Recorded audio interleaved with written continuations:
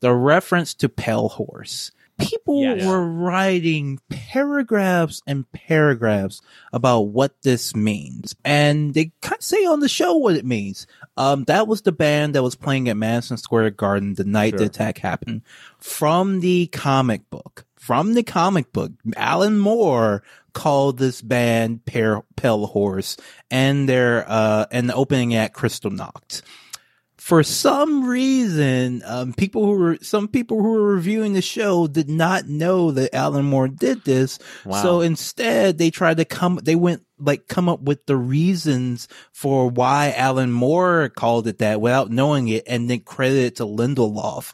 We're looking up what Pale Horse means, the biblical reference, and this novel that was written, and Pale Rider by Clint Eastwood, which was in 1992. He won the Academy Award for Unforgiven, which was the year that this attack and all this stuff. When it's like, actually, no, Alan Moore just called the band Pale Horse because he was telling an apocalyptic story.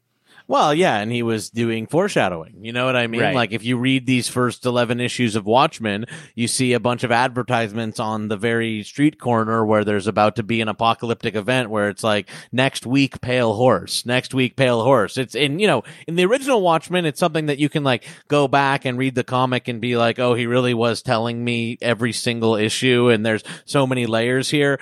In this, it's what Steven Spielberg names his new version of Schindler's List. Yeah. Because he didn't make Schindler's List. Yeah. They go out of their way in show. This feels like a PDpedia segment.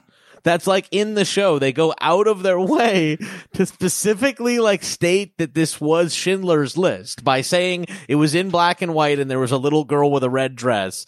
And it's called Pale Horse, and it's about when the squid attacked New York. Squidler's List is what people are calling it. Wow. It's that movie as described sounds bad. Like when I was like that one, I feel like that one Best Picture because of the collective trauma. It wasn't because it was actually a good movie. Yeah, it sounds stupid and ham-handed. And War of the Worlds is right there for you. War of the Worlds was right there. Make it the new War of the Worlds. Don't make it Schindler's List. Yeah. It's really, really, really, really strange.